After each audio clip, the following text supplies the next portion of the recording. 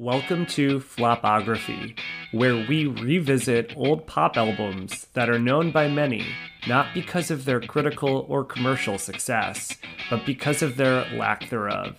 These albums received the designation of flop. But did we give them a fair shake? Welcome to Season 3, Episode 6 of Flopography. Mike and Steve here. We're really excited to bring you today's episode. The album was chosen by Mike. I think I might win the outfit contest with my t-shirt and tie, Mike. Yeah, and Steve, when you popped on camera and told me that Jenny picked it out for you, everything made a lot more sense. And Steve, I have a question. Were you actually excited for this episode? Compared to other albums, was this a pleasurous? Or like, did you loathe listening to it, or what were your thoughts going into it? I actually enjoy this artist's music. So I will say that it wasn't the most dreadful listen. And I knew after looking at the track list, a couple of songs, but I will say it's kind of a forgettable album in the discography of the artist. So I hadn't really given the album a full listen. Mike, since it's your album, why don't you do the honors? Goodbye, Lullaby by Avril Lavigne, the queen of pop rock. Yeah, that's why I smile. Mike, I didn't tell you this in your initial question because I didn't want to give away the artist, but I did own Avril Lavigne's original album, Let Go. So I had the CD and I listened to Under My Skin, her second album, and I enjoyed that one as well. In both instances, I gravitated towards the album tracks. I'll tell you my two favorite from Let Go and from Under My Skin, and I want to see your reaction. From Let Go, my favorite track was Things I'll Never Say. And from Under My Skin, my favorite one was Fall to Pieces. So I'll be honest with you, Steve. I own her first album. And because back then, Complicated was a bop and a half and a hit. So, but back then you didn't have MP3s. So you had to buy the entire album just to listen to the damn track. And Under My Skin, I love the singles, but both albums, I could never get through the entire thing. I don't know, nothing gravitated towards me. So I can't tell you the filler tracks or the tracks non-singlies, but Avril was at the top of her game back then. She started her career at age 16, so she wasn't that much older than you at the time. She's only 38 now. I didn't really like her third album all that much. That's the one that kind of I dropped off on. I know she hit number one for the first time with The Best Damn Thing, Steve? Yeah. Oh my gosh. Yeah, that one I kind of trailed off on. It was too bubblegum pop for me. All right, Mike, the album was released on March 2nd, 2011. The type of music that was popular at the time, Adele released the number one song of the year with Rollin' in the Deep. But pop music had a really big year, so this was the year of Mike. Katy Perry, E.T. was one of the top songs of the year. Lady Gaga, Born This Way was one of the top songs of the year. LMFAO, Party Rock Anthem. Are they a one-hit wonder? I haven't heard anything since. I mean, they had shots and stuff like that, but they disbanded. And then finally, Bruno Mars' Grenade was a popular song. The highest similar genre song on the year-end Billboard Hot 100 was Foster the People with Pumped Up Kicks. Was that a Mike classic back in the day?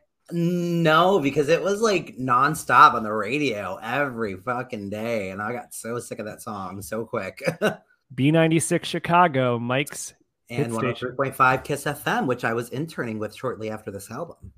Oh, wow. So you were really an insider back then, Mike. I was a radio host. No, I'm kidding.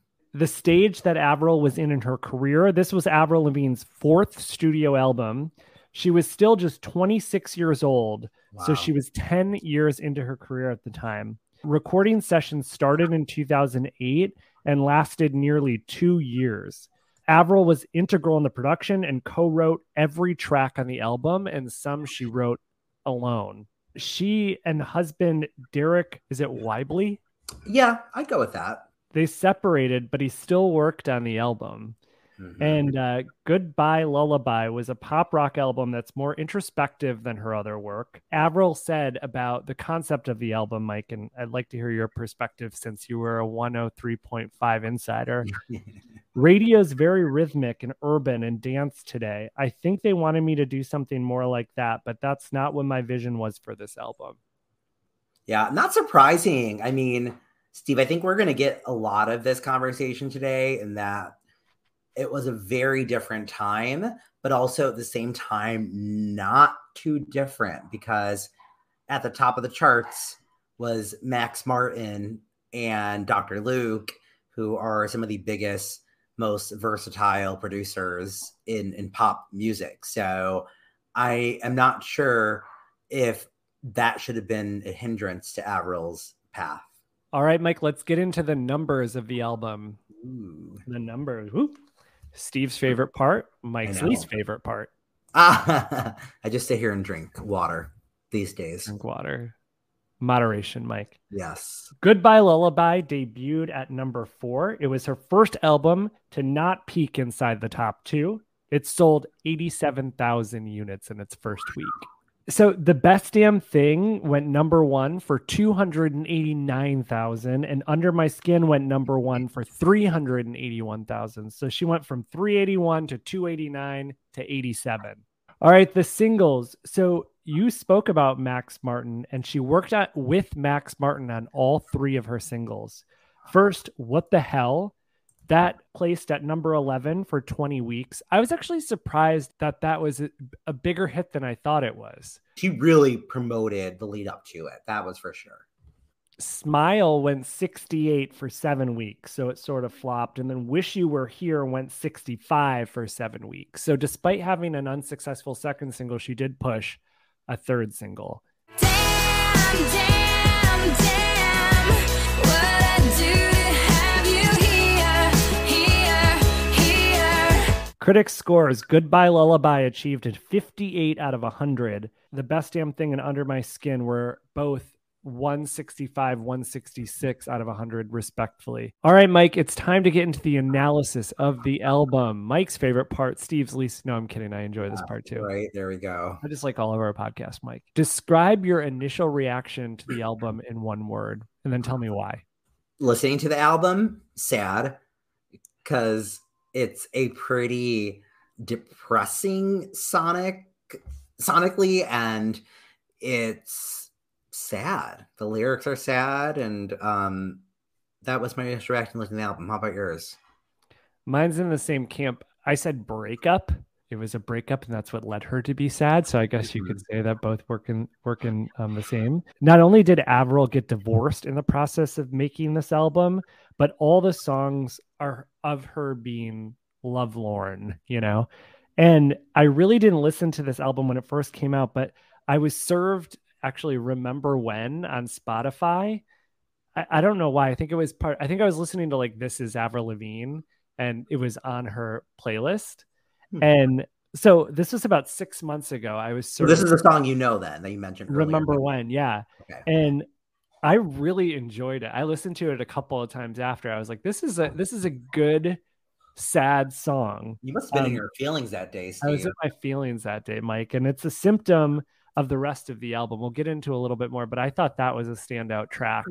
And I think that, you know, it reminded me of the album when we jump back in. But breakup is how I'd kind of describe the album. So if any of you are going through it right now, listen to this album is the key message. All right, Mike, what was the low moment of Avril's era? The false push of the sound of the first single and the disconnect with the album itself, because I was actually super pumped when that song came out. What the hell? And because it was fun. And I was like, okay, like it's not something new that we had heard from Avril. Was very much could have been on the last album, but I was like, all right, we're getting this again. But that was not exactly what we got. So I'm going to say the disappointment of not having that when I had saw it. Initially, I did get into it, but initially I was disappointed at that. That song was a good track. I thought it was a good lead single. Catchy. And The low moment for me was her divorce and then working with her husband. And so I say that because I can't imagine it was easy on Avril. And I wonder if he hadn't been involved in the process, if she would have been more authentic and personal on the album. On the album, the lyrics were pretty generic, and I'm curious if she watered down anything since Derek was a part of the process. Like I'd love to like understand if he was, obviously he was hearing the music before it was released, and I just feel that she wasn't able to go fully deep, and because of that, some of her lyrics were a little bit watered down. Interesting. I never considered Avril a lyricist. I just don't think that like people put her in the camp of, wow, she's an amazing songwriter. So I actually felt her lyrics were very deep. And while generic, they're deep generic. And again, I don't know if writing is Avril's strong suit. I don't think I've ever heard a song that was like, wow, she wrote that. That's amazing. The low moment of it being feeling held back, I actually feel like in some way it was probably very much of a good process for her to heal by writing an album and producing an album with her lover who she's going through a divorce with, right? I'm sure that was part of some of the healing that she had went through and the music that we received from that process.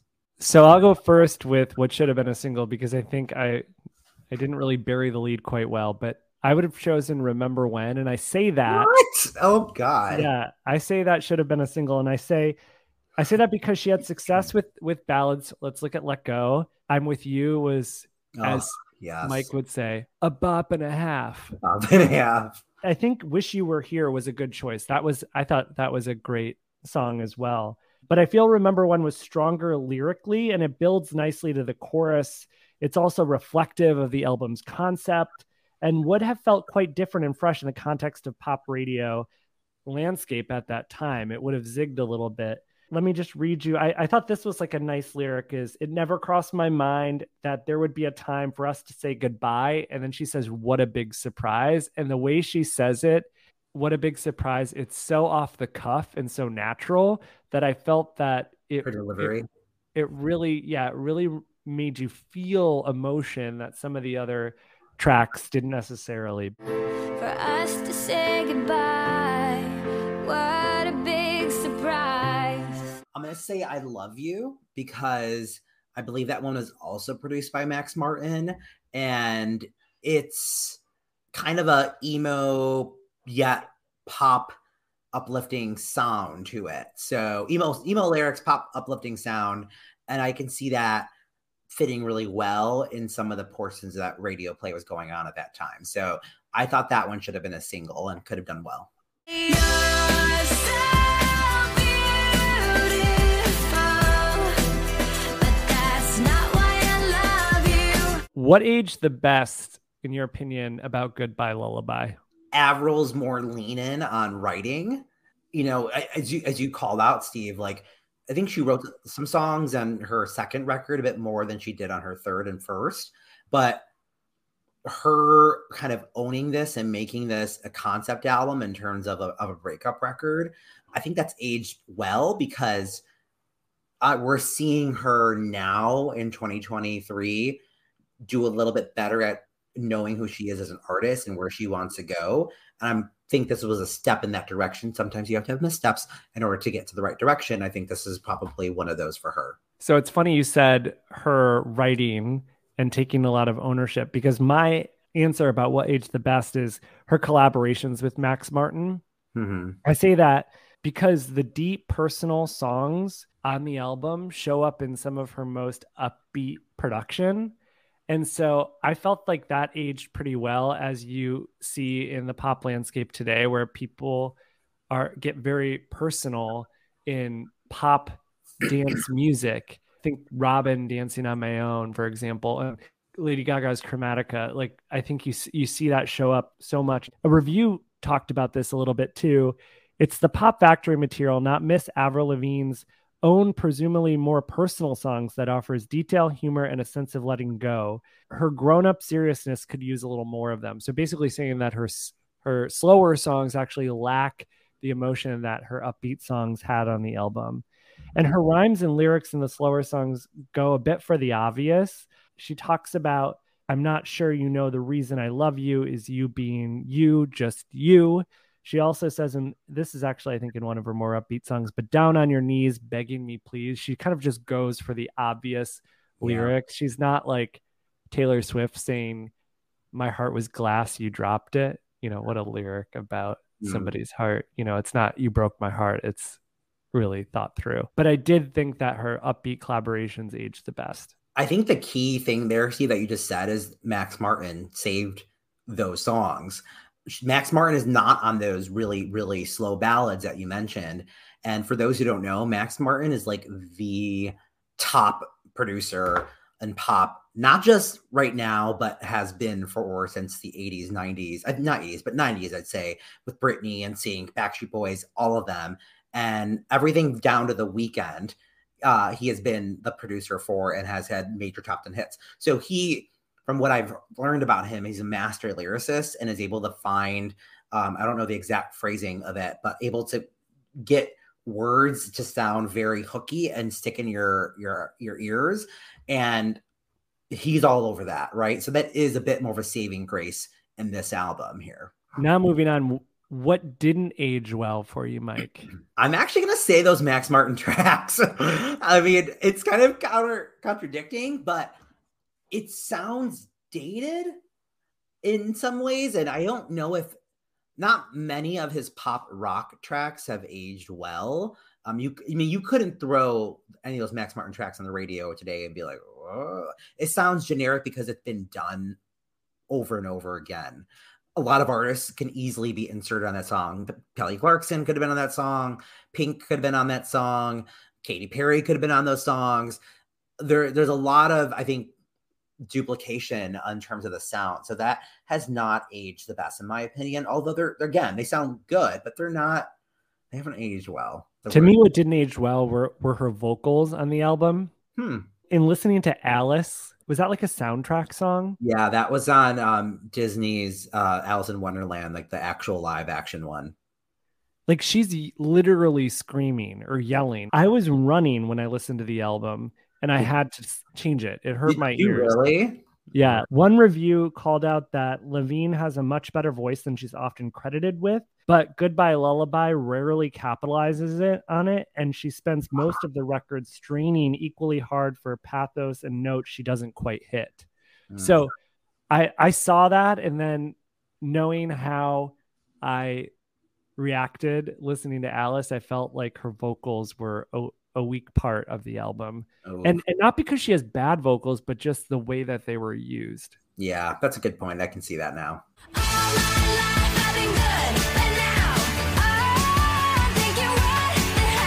So it's time for the rationale for what went wrong. I'll go first, Mike. Sounds good. The rationale for what went wrong to me, you look back at the first week sales, is that there was no true hit. And so there was a lack of radio-friendly songs and the changing landscape of pop music at the time. I think this type of music wasn't a fit for that time. The New York Times, which, you know, wasn't me, so I won't take credit for this, I'm a New York Timesian employee, said, unlike most current pop, Miss Lavigne's music keeps its distance from R&B or dance music, which was popular at the time. So she kind of moved away from that. And I also think Best Damn Thing was not as amazing as the numbers indicate. It was front-loaded with Girlfriend, so the commercial come down shouldn't have been that big of a surprise for the label. I will say the best track on the Best Damn Thing is I Can Do Better. That's I love that one. I'm glad you know that one. Half. Oh, that's a good one. That's so ragey. So I would say that it's the combination of radio-friendly songs, the fact that Avril, I feel like, had already kind of lost her luster in this phase of her career. Does she have like a fandom? That was like the other thing. I was going to say that too. I mean, okay. I don't think she does. I mean, that's not my reason why I think it went wrong, but I don't think she has a fandom, and that factors into it. Definitely. And so what was your rationale for what went wrong?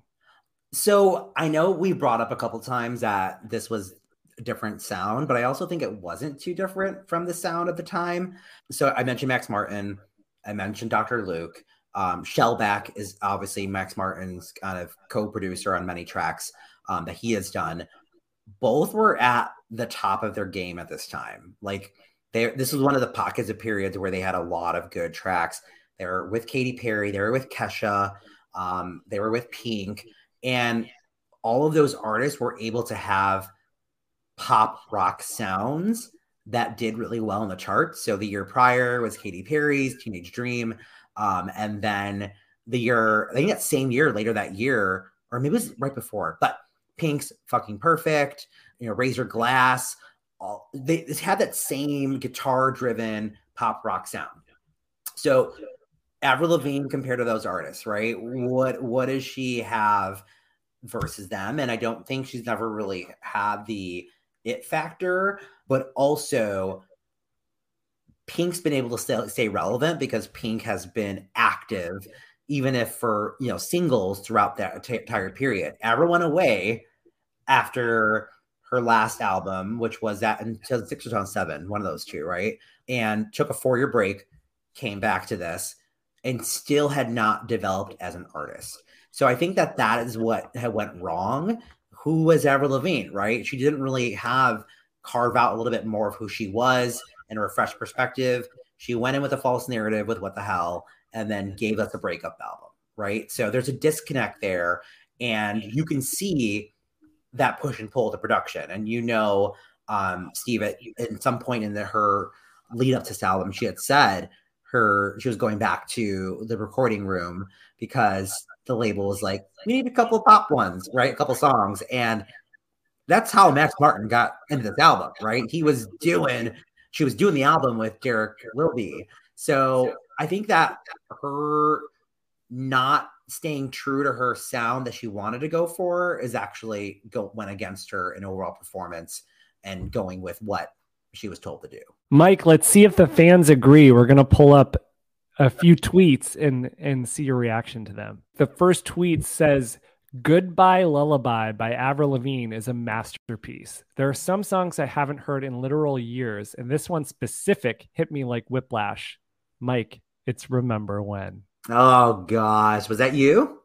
It was not me. Yeah. All right, the next tweet, which I'm interested in your perspective on, and it's kind of offensive, so bear with me. It's from Carl, and it says, "Oh, Avril, as if it's bad enough you divorced Derek Whibley and turned him into a fat alcoholic mess." Wow. I think he's gone through some stuff, and that's probably why he gained weight, because he probably is not drinking anymore. But I don't know where they stand now. And I don't know if Avril's romantically linked to anybody, to be honest. She was with, I believe, like Chad Kroeger for a bit. After this album, shortly after, actually. But she has a type. Yeah, she definitely does. So the third tweet is from Jessica, and it says, "Avril Lavigne's Goodbye Lullaby is such a brilliant album. Such a shame this era hasn't been as huge for her. Seriously, an underrated album." That's a 2023, not a flop, in her opinion, Mike. Yeah. Well, let's see. It's the 2023 review. Ooh. Woo-hoo! All right. Goodbye Lullaby. Who do you want to go first? You or me, Mike? Why don't you go? This is not a flop. Wow. Okay, go ahead. So I actually enjoyed listening to the album quite a bit. It was easy to listen to, and had it had some classic Avril Lavigne hooks and some of this, even in the slower songs. I think What the Hell was a fun song. It was well produced. Yeah, it didn't match the album, but in listening to Avril Lavigne's albums, I don't know that any are like extremely cohesive, and they haven't been that highly rated. She's like, it's about having fun, even though In Your Feelings fun. The expanded version is questionable, though, I will say. With the acoustic version of What the Hell, that was unnecessary. The soundtrack song and a remake of Bad Reputation. I don't get it. Yeah. But for judging the original, this isn't a flop to me. What do you think, Mike? I am going with flop, Steve. It's a flop. And again, here's You've why. been harsh this year. Have you had any not a flops? Well, here's the thing though, like Steve, I used to love this record, and but it hasn't aged as well. It's not something I will come back to at often. But she hasn't been able to carve herself as an artist at that point. And I do think it brought her back a few steps from pop commercialism. So she had The Best Damn Thing.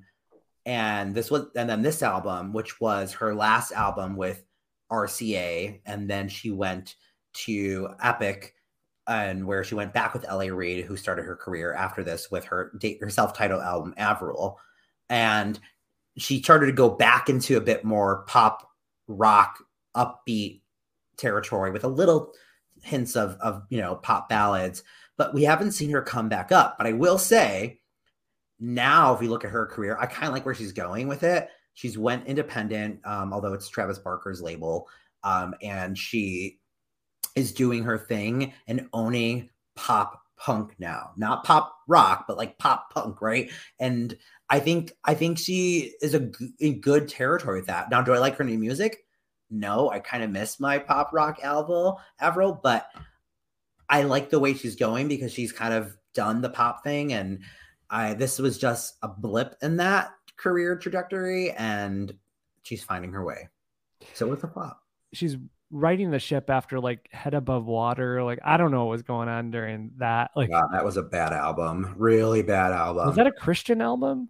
No, it was just about her. Well, she suffers from Lyme disease, and that was just like really bad album. There's like maybe one track I like from it. So I will say, Steve, that I feel Avril can make a pivot and go to adult contemporary. And I feel like it's been the theme, but like, I feel like she could go for that Alanis Morissette type vibe, Sheryl Crow type vibe, where she just does like, light pop. So I feel like she could go that direction in the future, maybe get a top 10 that way at the bottom of the list. But she has some leg in her, but I don't know if she has the energy given the health challenges that she's had. We have to remind ourselves that she started music so early, and she's only 38, which is old by pop standards. But I will say that it's like the same age as Katy Perry. You know what I mean? And Katy Perry's also not tracking nicely either. She's had another flop. Well, how old is Beyonce? Beyonce's older than both of them. Like, you know what I mean? I think that she still has room in her career. That's what I'm saying. Yeah. Yeah. In theory, she should. But sometimes I think if an artist started really young, people automatically think they're old, and that's so unfair and so wrong. But I think you see that with Miley a little bit too. Yeah, but good for her for coming back with something that is in a good territory that kind of strikes the middle balance between an adult who's maybe in her early 30s, if not approaching it, and versus someone who is trying to be Bangers Miley, which she does not need to come back with Bangers Miley again. I loved it, but she does not need to come back with it again. All right, Mike, one not a flop, one a flop. Yeah. Let us know what you think of Avril Lavigne's Goodbye Lullaby and where she should go next. Yeah. Mike, tell everybody how to connect with us. We mean where they can go next? They can go to Flopography Podcasts on any social media platform, or they can go to our email inbox and email us at flopographypodcast@gmail.com with any comments, questions, audio files, reviews. We'll include you in an episode if you send it. Anchor.fm/flopography podcast for all of the streaming sites we're available on. And if you are watching us, like, comment, and subscribe, and continue supporting y'all. We have one more episode in the season, Steve. Isn't that cray-cray?